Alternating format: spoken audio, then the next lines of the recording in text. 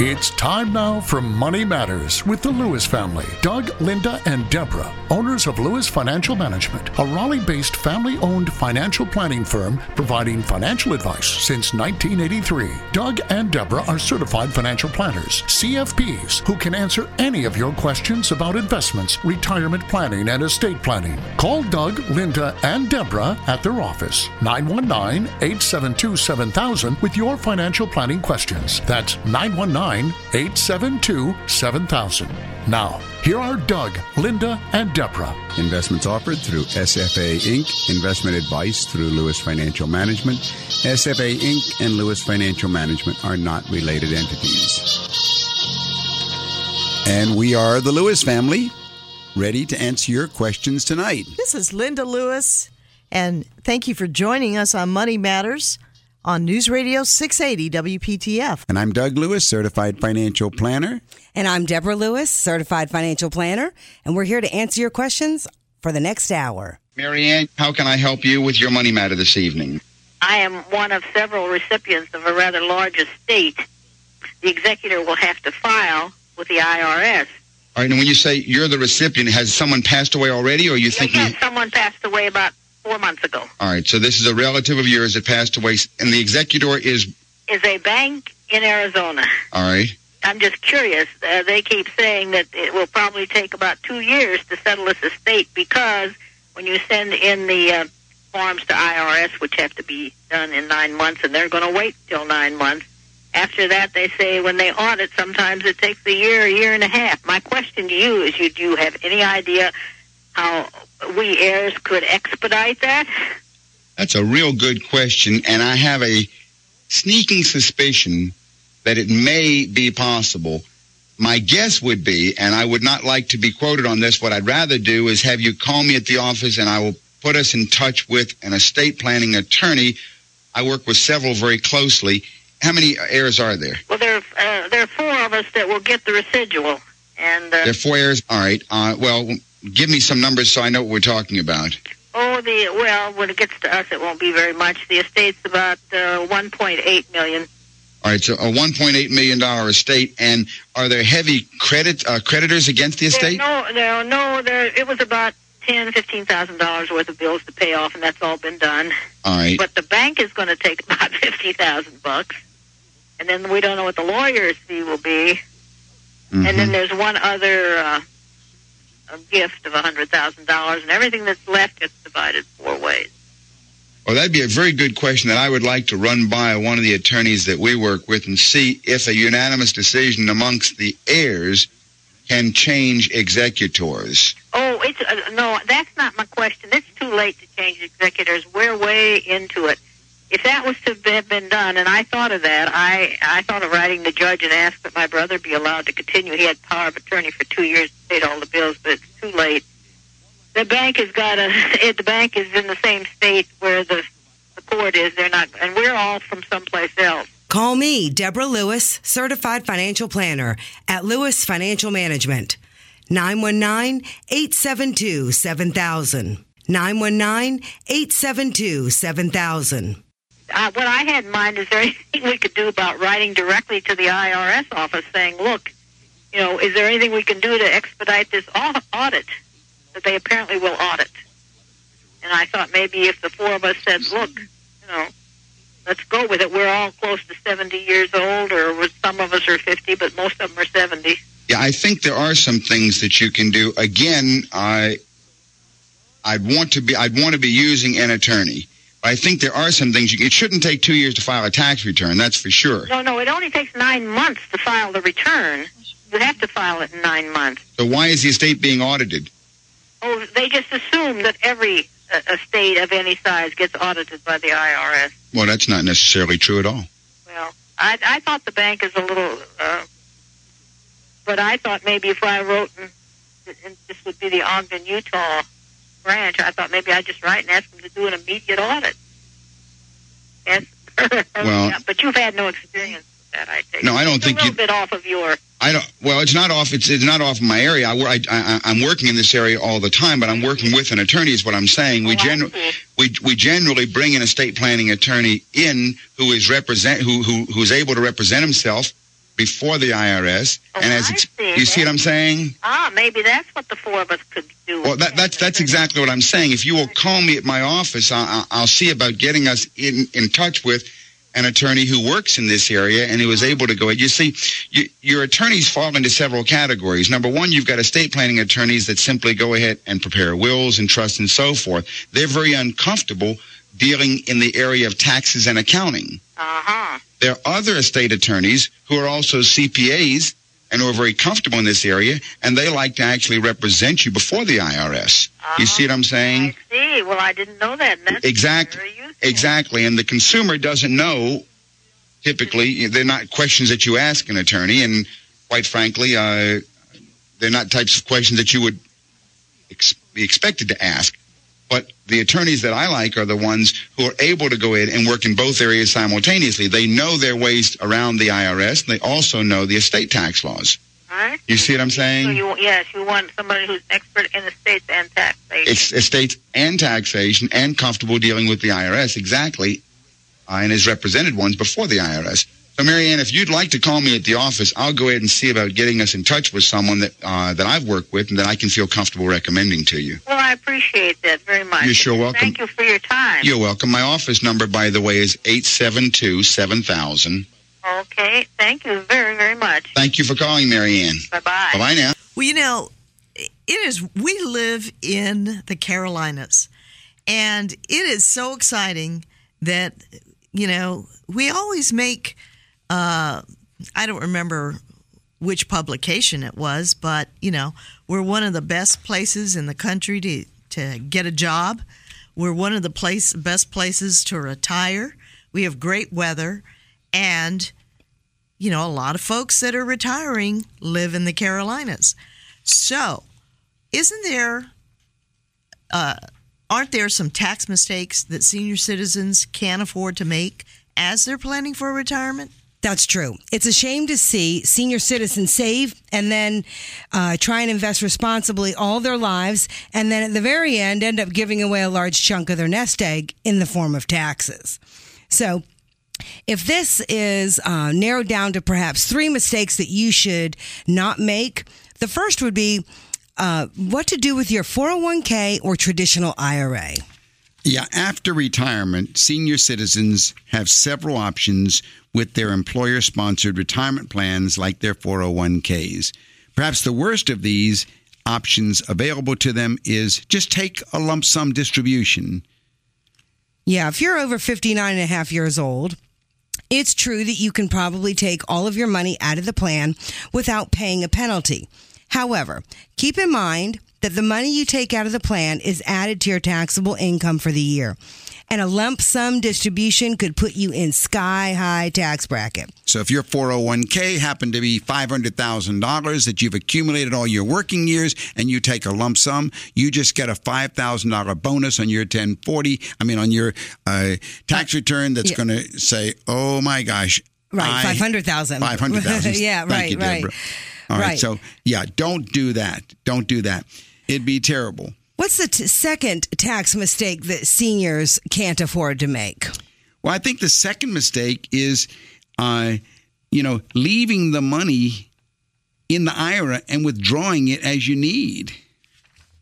That's not what you want to be doing. You want to roll the money over to an IRA that gives you more flexible investment options, and then go ahead and withdraw as you need. If you'd like further information, call us at 919-872-7000 or go to our website, DougAndLinda.com. That's DougAndLinda.com. You really have to be careful when it comes to IRAs, 401ks, retirement plans in general, and what the options are. Now, in regard to the way to withdraw funds from retirement plans, is your thought to use taxable or non-taxable first? Or how do you advise people, Doug? Well, I would say use your taxable funds first in connection and in conjunction with your tax-deferred ones, because when it comes to using your retirement savings, the order that you use your accounts can make a big difference in how much you're going to end up paying in income taxes. So are you saying if you have a personal portfolio? That's right. That's a taxable account. And because, there are a lot of folks who most of the money that they're saving, it's in their retirement account in a 401k. But if you take it out of the IRA, it's 100% taxable, whereas if you take it out of the personal account or personal portfolio, the taxes will probably be about half that amount. Yeah, bottom line is you really need to work with a CFP or certified financial planner to know when and how much to take from each type of account. So finally, if you're going to, this is your situation, work with a certified financial planner, find out what order you should be taking from your retirement accounts. And I guess lastly, Doug, I might add that in regard to Roths, Roth accounts are, they could be useful, but they switch. They go from personal, from tax deferred to personal after you retire. Yeah, they don't necessarily have any required minimum distributions like a typical IRA does. And the money also can grow and compound without taxes, but your withdrawals then are going to be tax-free. This is a hybrid, and we have positive and negative feelings about the use of Roth IRAs in our office, depending on your age. You're listening to Money Matters with the Lewis family on News Radio 680 WPTF. This is Deborah Lewis. Call 919-872-7000 to set an appointment with me regarding your financial situation. Call me at 919-872-7000. Okay, Bill, this is Doug Lewis, Certified Financial Planner. How can I help you? Yes, Doug, I've got a question concerning my wife's 401k. She's got a state 401k where she is maxing out on this, and she has an option to go to the federal 403b. I need to know the difference in the two, and also can she max out on both of them, or is it just one or the other? First of all, she can only max out on the one. The combined limit is going to be the limit. There are slight differences between a 403b and a 401k. In normal language, we always say a 403b plan is a salary reduction plan for people who work for nonprofit organizations, and a 401k plan usually is a salary reduction plan for people who go ahead and work for corporations. Now, I understand the state has a 401k plan, so that challenges that baseline definition, but it goes back to the early days. However, there are very slight differences between the two. The one major difference that I do know of right off the bat, thinking about them, if I had a choice of which one to go into, all things being equal, and they're not equal, but all things being equal in terms of where the money can be invested, the 403b plan allows you to take control of those assets without retiring, and a 401k does not. That doesn't say that you can roll those 403b monies over to an IRA. You can, of course, when you retire in both cases. But what you can do with a 403b, very few people know this is true, by the way. This is something that is very misunderstood and not known. But anybody in a 403b plan, which is generally a tax-deferred salary reduction plan for a nonprofit organization, can move that money whenever they choose to another 403b plan that they set up on their own through any mutual fund company and not even tell their employer. With a 401k, you can't do that. Having said that one distinction, that would not be the thing that would make me decide. What would make me decide which of the two to fund would be the investments that you're allowed to go into. In other words, what mutual funds are available. How old is she? 51. 51 years old, and she wants to work for how long? 6 more years.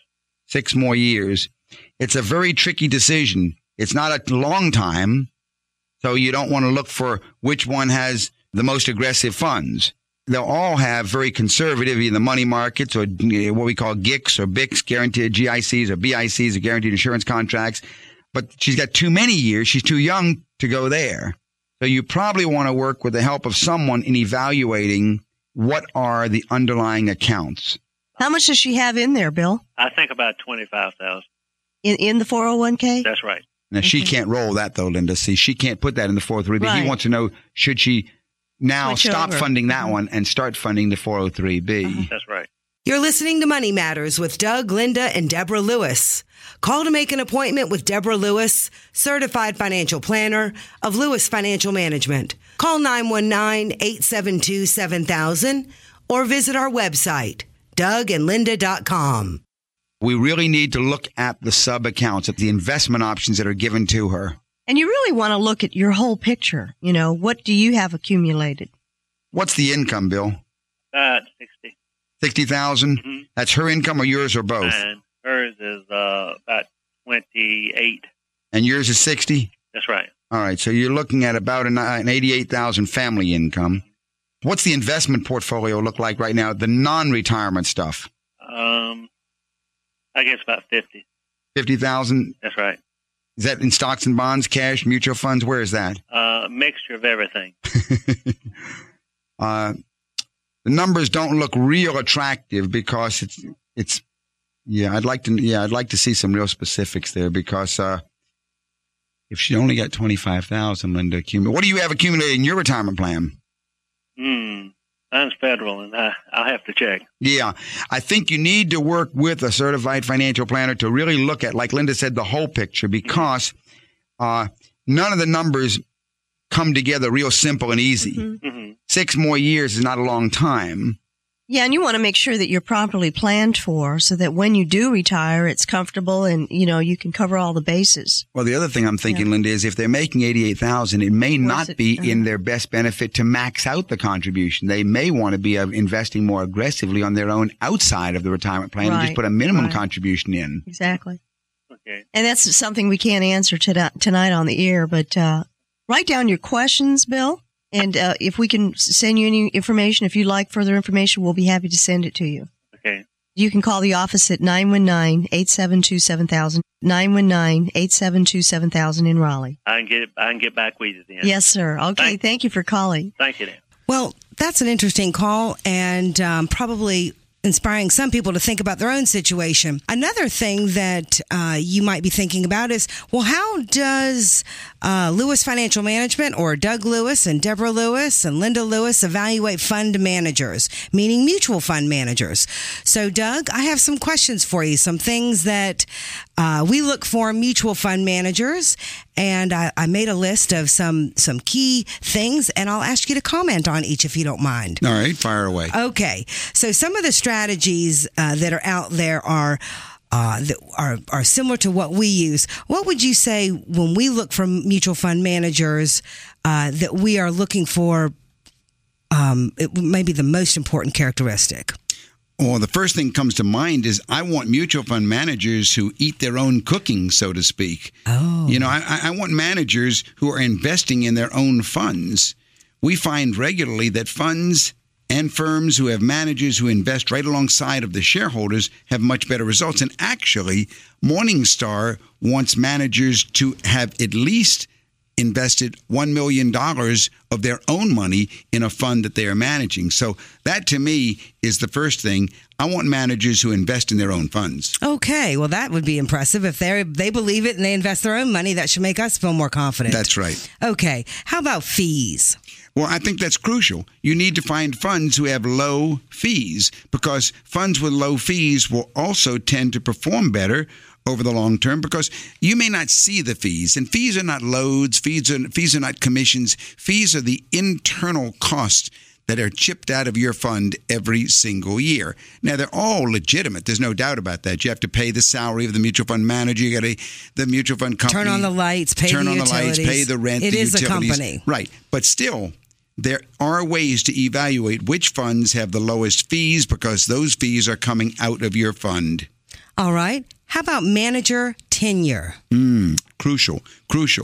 I want to seek funds who have low manager turnover. I want a manager of a fund who's been there for years. I don't want to be telling my clients to invest in this fund whose manager has just been shifted onto this fund from another fund. Then I have no track record. So I want funds whose managers have been there a long time.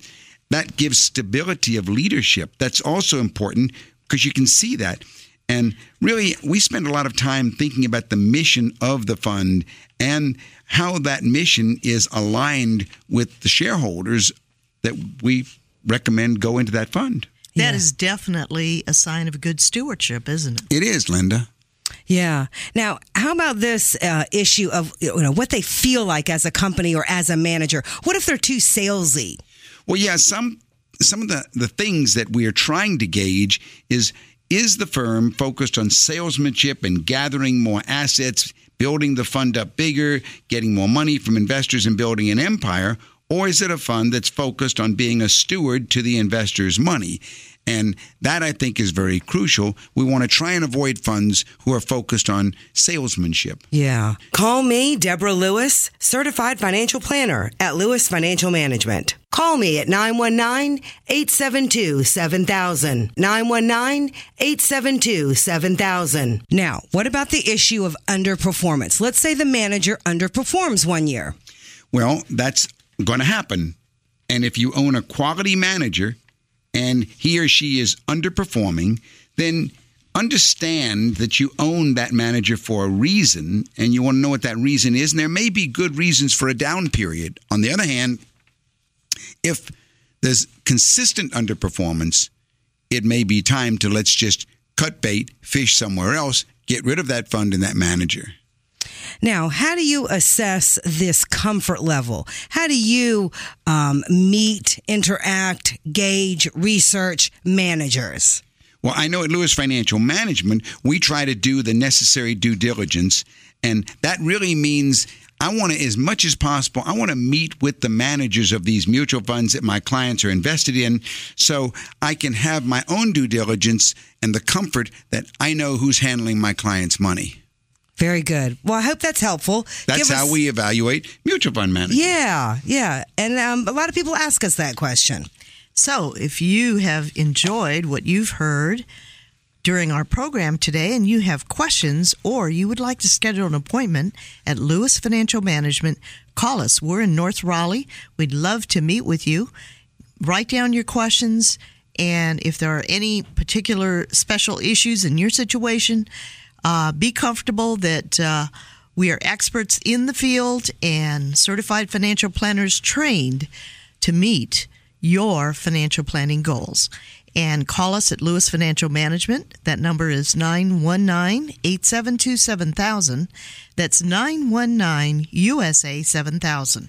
Well, you know, Doug and Deborah, there are various stages in everyone's life. And there is one stage that is a difficult stage. And what we do in our practice and what we have done recently for some of our clients is help prepare them for the loss of a spouse. Isn't that true?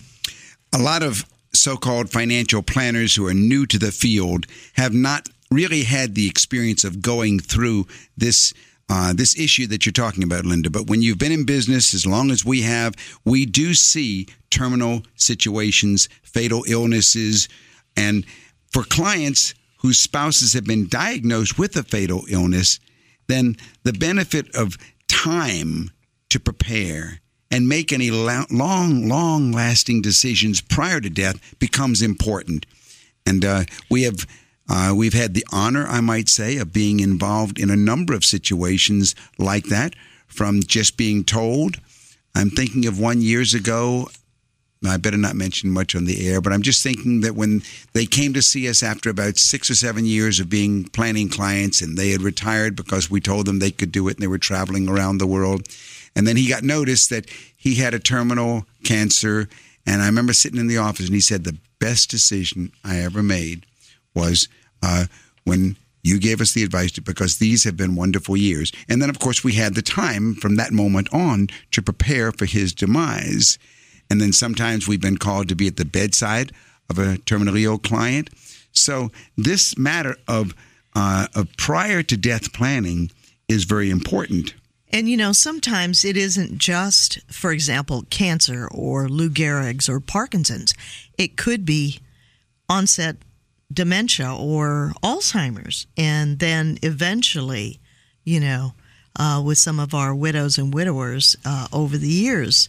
And so it is important to prepare clients for the loss of a spouse and, you know, making sure that the likely surviving spouse possesses a solid knowledge of whatever is owned, all the assets that are titled, any life insurance policies, any potential, any contacts related to life insurance, any changes with Social Security once, the spouse passes away.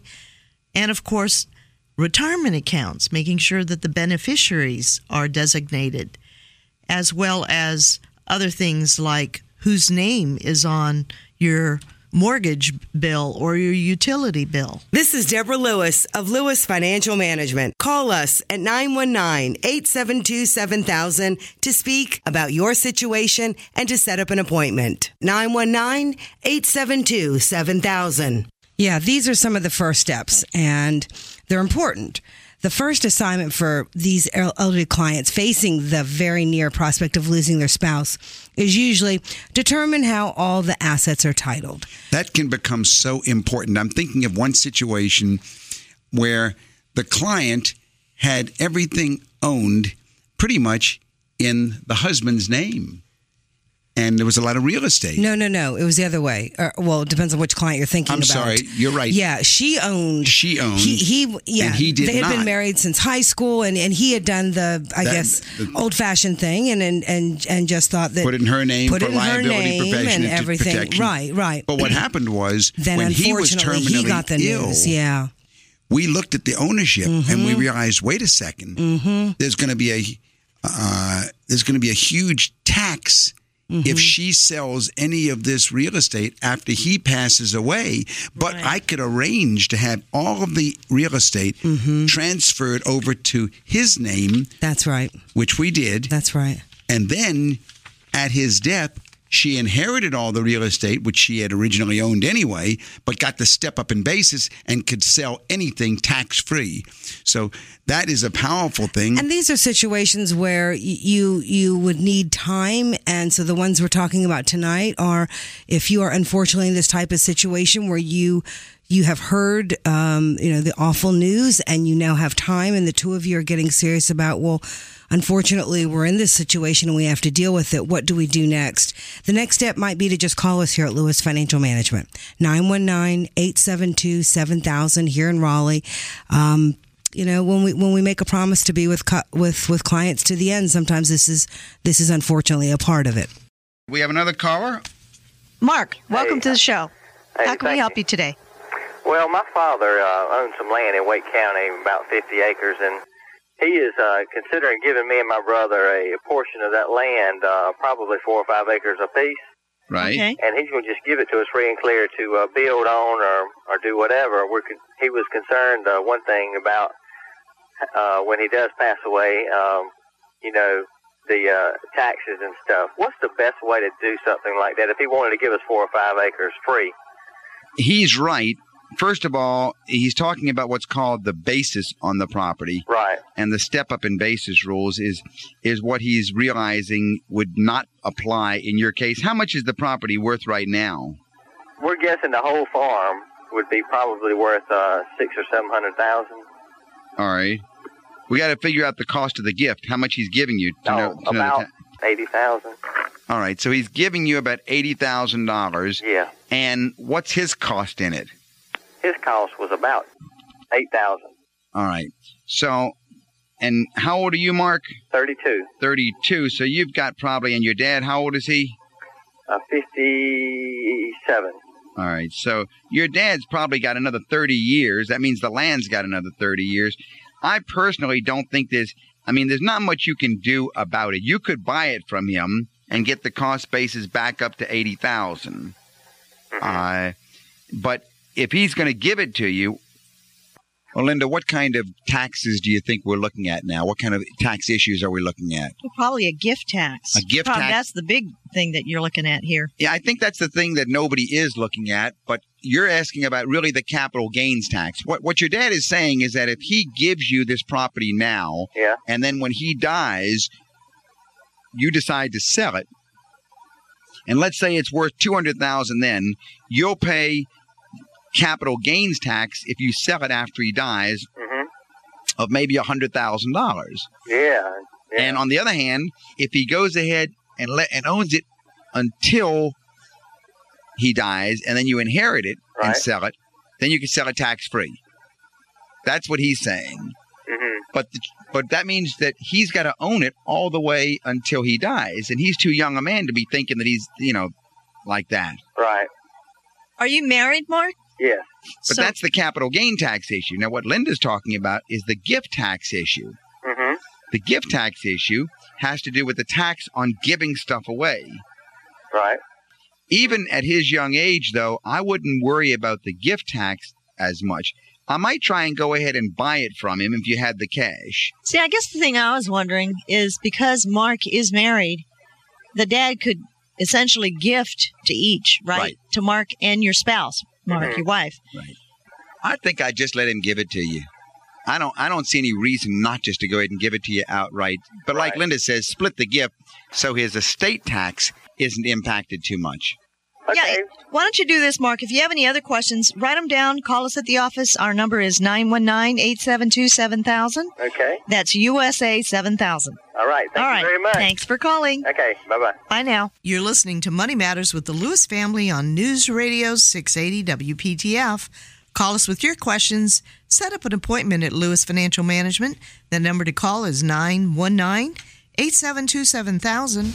That's 919-USA 7000. Well, Doug, there's been a big change in the world of insurance. The marketing for indexed universal policies will be changing. Yeah, and I'm glad to see it. I really am. I mean, I hate to say it, but the index products, the index annuities, the index life insurance policies, these have been one of the hottest products because of what I would call abusive marketing practices. Now, the product called Indexed Universal Life, it relies on investment gains based on hoped-for stock market indexes. And then the policies promise an annual interest that's going to be based on some sort of formula pegged to an index, like the S&P 500 index or the Dow Jones index. But recently, a big fight has broken out between insurance companies that promote these policies and others that say these policies are far too risky. So this was stated in the Wall Street Journal, wasn't it? Oh, it's been all over the news, at least the financial news is recently. And state insurance regulators just last month reopened this whole issue, and they adopted a totally new rule that limits the illustrations that insurance agents are using. Well, that's pretty important because with the indexed universal life policies, insurers pay interest into the policyholder's tax-deferred account with formulas tied to the stock market. At the same time, the policies come with protection from market losses. But currently, many insurers use annual interest rates of 8 to 10% a year in these quote-unquote illustrations that the agents give consumers to show how the indexed product works. Yeah, it's not at all like the illustration show because there are a lot of moving parts in these policies. First of all, the buyer pays an annual premium, but then the insurance company deducts money for expenses, such as how about the cost to the insurance company for paying death benefits to other people who died while you're still alive? That's deducted from your policy. And then finally, the remainder of what's left over of that premium, that stays in the policy earning this interest. Well, the issue that's at risk, that's in front of everybody right now is what they're using for projections. Okay. And these are really abusive marketing practices that are being hit upon by the regulators. Yeah. Poor gains could have major effects on consumers because universal life policies of all sorts, not just the indexed ones, typically are sold on the assumption that accumulated interest will pay for some or all of the future annual cost of keeping a policy in force. That's the way they're set up. Right. But if interest income falls short, and that's the fear. That is the fear, then policyholders could be forced to come up with some other money to cover the annual expense or maybe even lose the entire policy. And that's the worst part. Right. Right. I mean, you have to be careful on all of these things. The regulator's swift action in the matter is a signal of the dangers of the too optimistic illustrations. The new rules strike the right balance between providing companies flexibility while appropriately setting consumer expectations. You know, those of us who have been around long enough remember the name Joseph Belth, and he's an Indiana University professor emeritus of insurance. And what he said is the potential for severe misrepresentations to consumers from illustrations with unrealistic returns and sometimes topping over 10% a year is finally being looked at and regulated by the regulators. So this is a big dose of reality. This is Deborah Lewis. Our number at the office is 919-872-7000. 919-872-7000. So, Doug, with these changes that are coming in the world of insurance and these policies in particular, what would be your takeaway for those folks who are listening now going, well, wait, I have one or I've been looking at buying one? All right, I'll come up with 3 takeaways. Number 1, it's a type of permanent life insurance designed to be in force all the way until you die. But many families don't need it.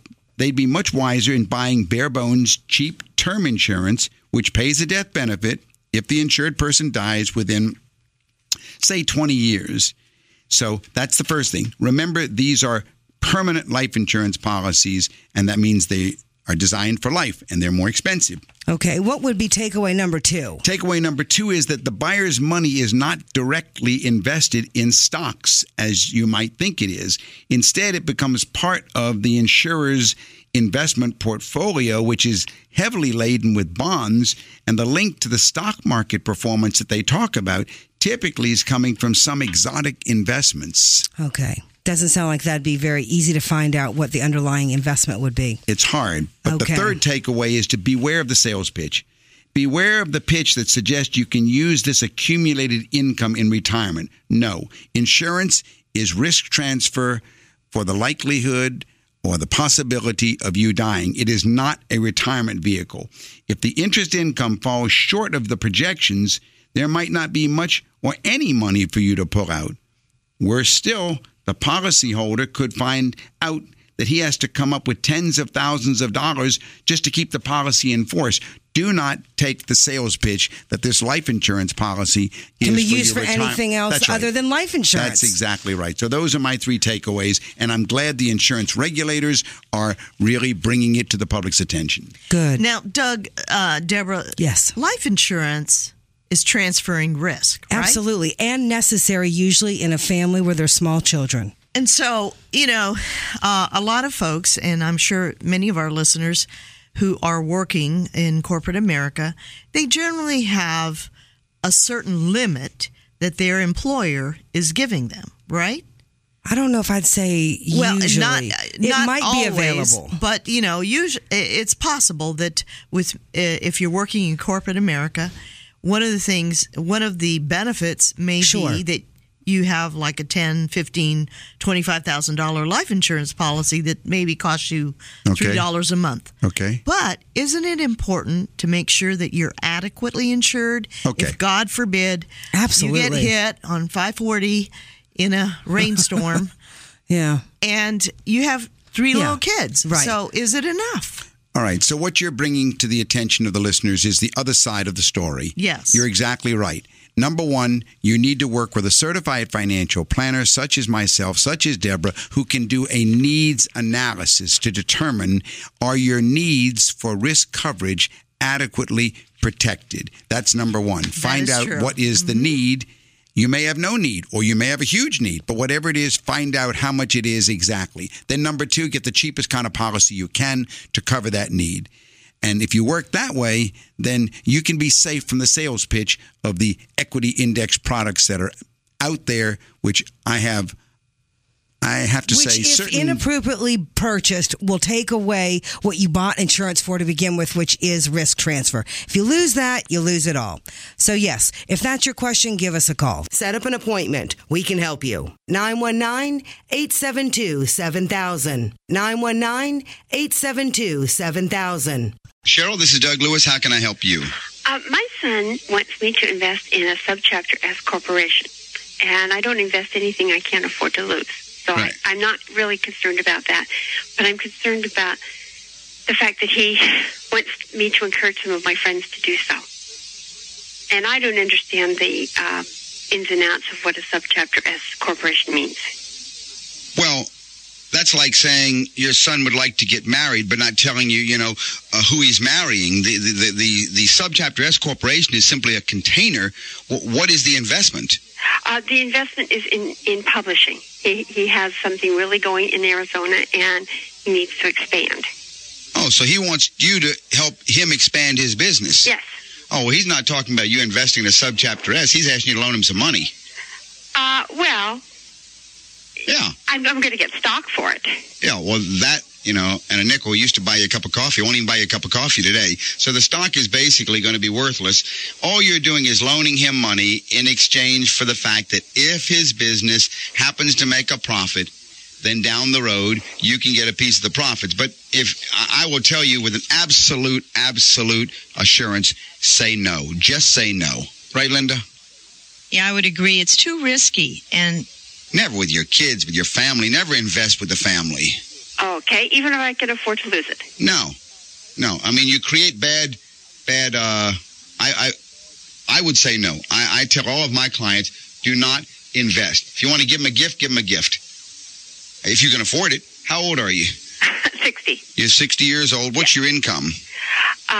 Roughly $200,000 a year. All right, you're making $200,000 a year, so you can go ahead and lose some money. Yes. I presume your living expenses aren't running $200,000 a year, are they? No. Okay.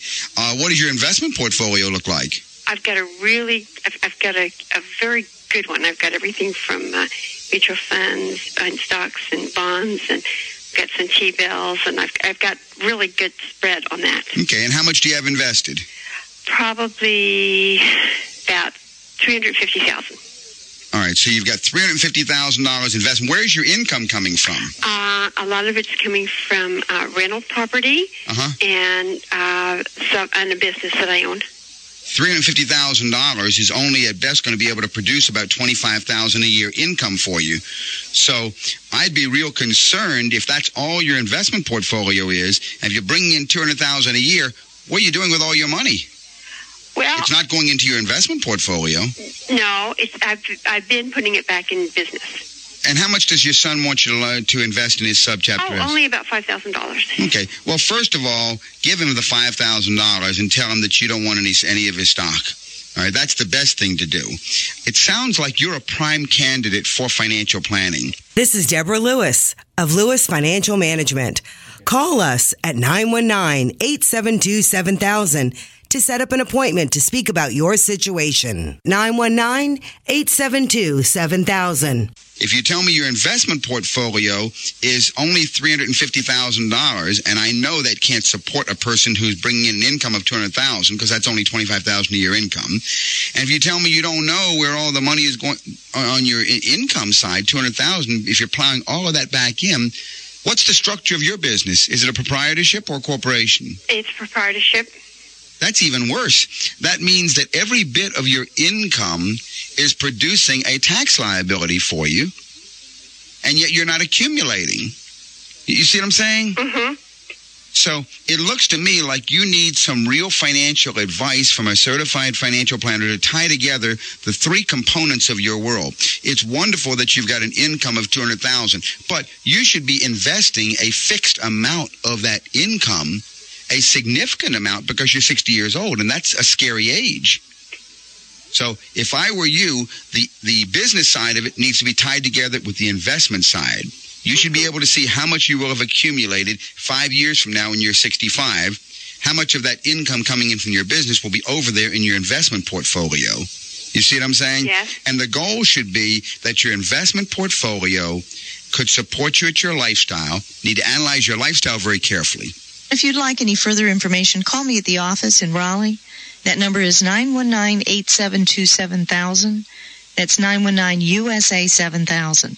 Okay. I don't want to let her off the air without answering her question of definition. What is a Subchapter S? It's nothing more than a corporation that does not pay taxes. It's a flow-through entity. It just lets you go ahead and have a non-taxable entity that looks and acts like a partnership or even a sole proprietorship like your business. Mm-hmm. That's all it is. It's just a non-taxable corporation as opposed to a regular corporation. Then it's got some other features and benefits to it, but for a startup, it's usually... that's all that I mean, that's all you need to know about it because it doesn't have any real bearing on your end. What it has to do is over on his end. And if you get some stock in it, that's not your goal. Your goal is to help him out. Right. Yeah. So it sounds like I should not be encouraging my friends to do this either. Absolutely not. You don't want to lose your friends. No, don't do that. That's called venture capital. What it really is, it's not subchapter S, it's venture capital. And that's a real sad situation when, because of personal reasons, friends and relatives contribute to a venture capital deal, which is another term for startup business. Mm-hmm. No, don't do that. That's a real no-no. You can create a quagmire of problems down the road, which are not worth it to you or your son. And write down your questions, because whoever you used as your advisor should be able to answer those questions. Call me, Deborah Lewis, Certified Financial Planner of Lewis Financial Management, 919-872-7000. 919-872-7000. Well, Doug, there's another area that is really important, and that's shielding retirement assets from taxes. The retirement assets you've worked so hard to save will be taxed once distributions begin. And fortunately, there are strategies that can help reduce taxes for you and your heirs. Yeah, a lot of people are not aware of the different strategies that are available. Now, for the tax conscious, the premise behind retirement plan distributions is very simple. The longer you're expected to live, the less the Internal Revenue Service requires you to withdraw and pay taxes on each year. Because your heirs could inherit this payout schedule along with the assets tax bill, then you need to go ahead and talk with a certified financial planner like myself or like Deborah about how recent distribution rules should be applied to best meet your own goals and objectives. But keep in mind that if you or your heirs don't withdraw the minimum amounts when they're required, the penalty can be 50% tax. So it is huge if you do it wrong. Now, with careful planning, your retirement assets can remain as vital as they have been during your lifetime. And with new distribution rules, it may be a good time to review your existing plans. It's equally important to talk with those who may bequeath a retirement legacy to you, such as parents or grandparents, to see what type of tax planning they've put in place.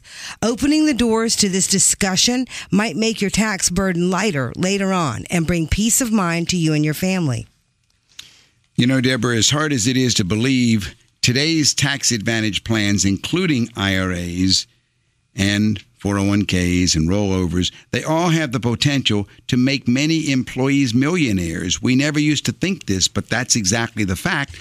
And these plans are also highly vulnerable to taxes if they're not bequeathed properly. And that's what we're talking about. For instance, a $1 million IRA inheritance could have $450,000 of income taxes due, leaving only a little more than $500,000 of that $1 million IRA. That would be tragic. Well, it's there. It's facing everybody, and so we need to... Right. I mean, it's untaxed income, so we know it's there and we know it's coming, but we got to plan for it. All right. Now, the RMD rules simplify things. The IRS rules for calculating the RMD, which is the required minimum distribution from IRAs and qualified retirement plans, provide some longer-term planning advantages. Yeah, the whole goal is to stretch out the tax bill. Now, there are various ways to make those payments and to stretch them out easier for, your heirs, such as selecting the right beneficiary. If no beneficiary is named, then your assets could end up in probate. Your beneficiaries could be taking distributions faster than they expected. And in most cases, spousal beneficiaries become the ideal because they have a lot of options that aren't available to anybody else, including the option to get 100% rolled over free of any estate taxes or any income taxes and move it into the spouse's IRA. So that's the first issue, select the right beneficiary. Call me, Deborah Lewis, Certified Financial Planner at Lewis Financial Management. 919-872-7000. 919-872-7000. Another thought is, another way to stretch out this tax bill is by being generous. Plan assets given to a charity are fully estate tax deductible and with no income tax due on that gift. A fourth one, Doug, is really interesting. It's consider using an irrevocable trust. Yeah, there are strategies, and we do them in our office using an irrevocable trust. We very often call this complex strategies. It is, Linda, and we very often call this the children's trust. This type of planning is very complex. It requires specialized expertise in estate planning, such as what we do. But you can go ahead and design the beneficiary to be an irrevocable trust. There's another one that I like even more. And the one that I like even more is to create a charitable trust, which is an irrevocable trust, and let this be the beneficiary of the IRA. And now there'll be zero taxes when it goes over. There's no required minimum distribution. And the IRA that's naming a charitable trust as the beneficiary, it will pay out over the child's lifetime. Okay. I like that one an awful lot. There are ways to work with that one. We have done all of them. You've been listening to Money Matters with Doug, Linda, and Deborah Lewis. Money Matters provides you with a personal financial hotline on any subject where money really matters. For more information, you can call Doug, Linda, or Deborah in Raleigh at 919-872-7000. That's USA 7000. Listen again next Saturday and Sunday at 5 p.m. for Money Matters with the Lewises on 680 WPTF.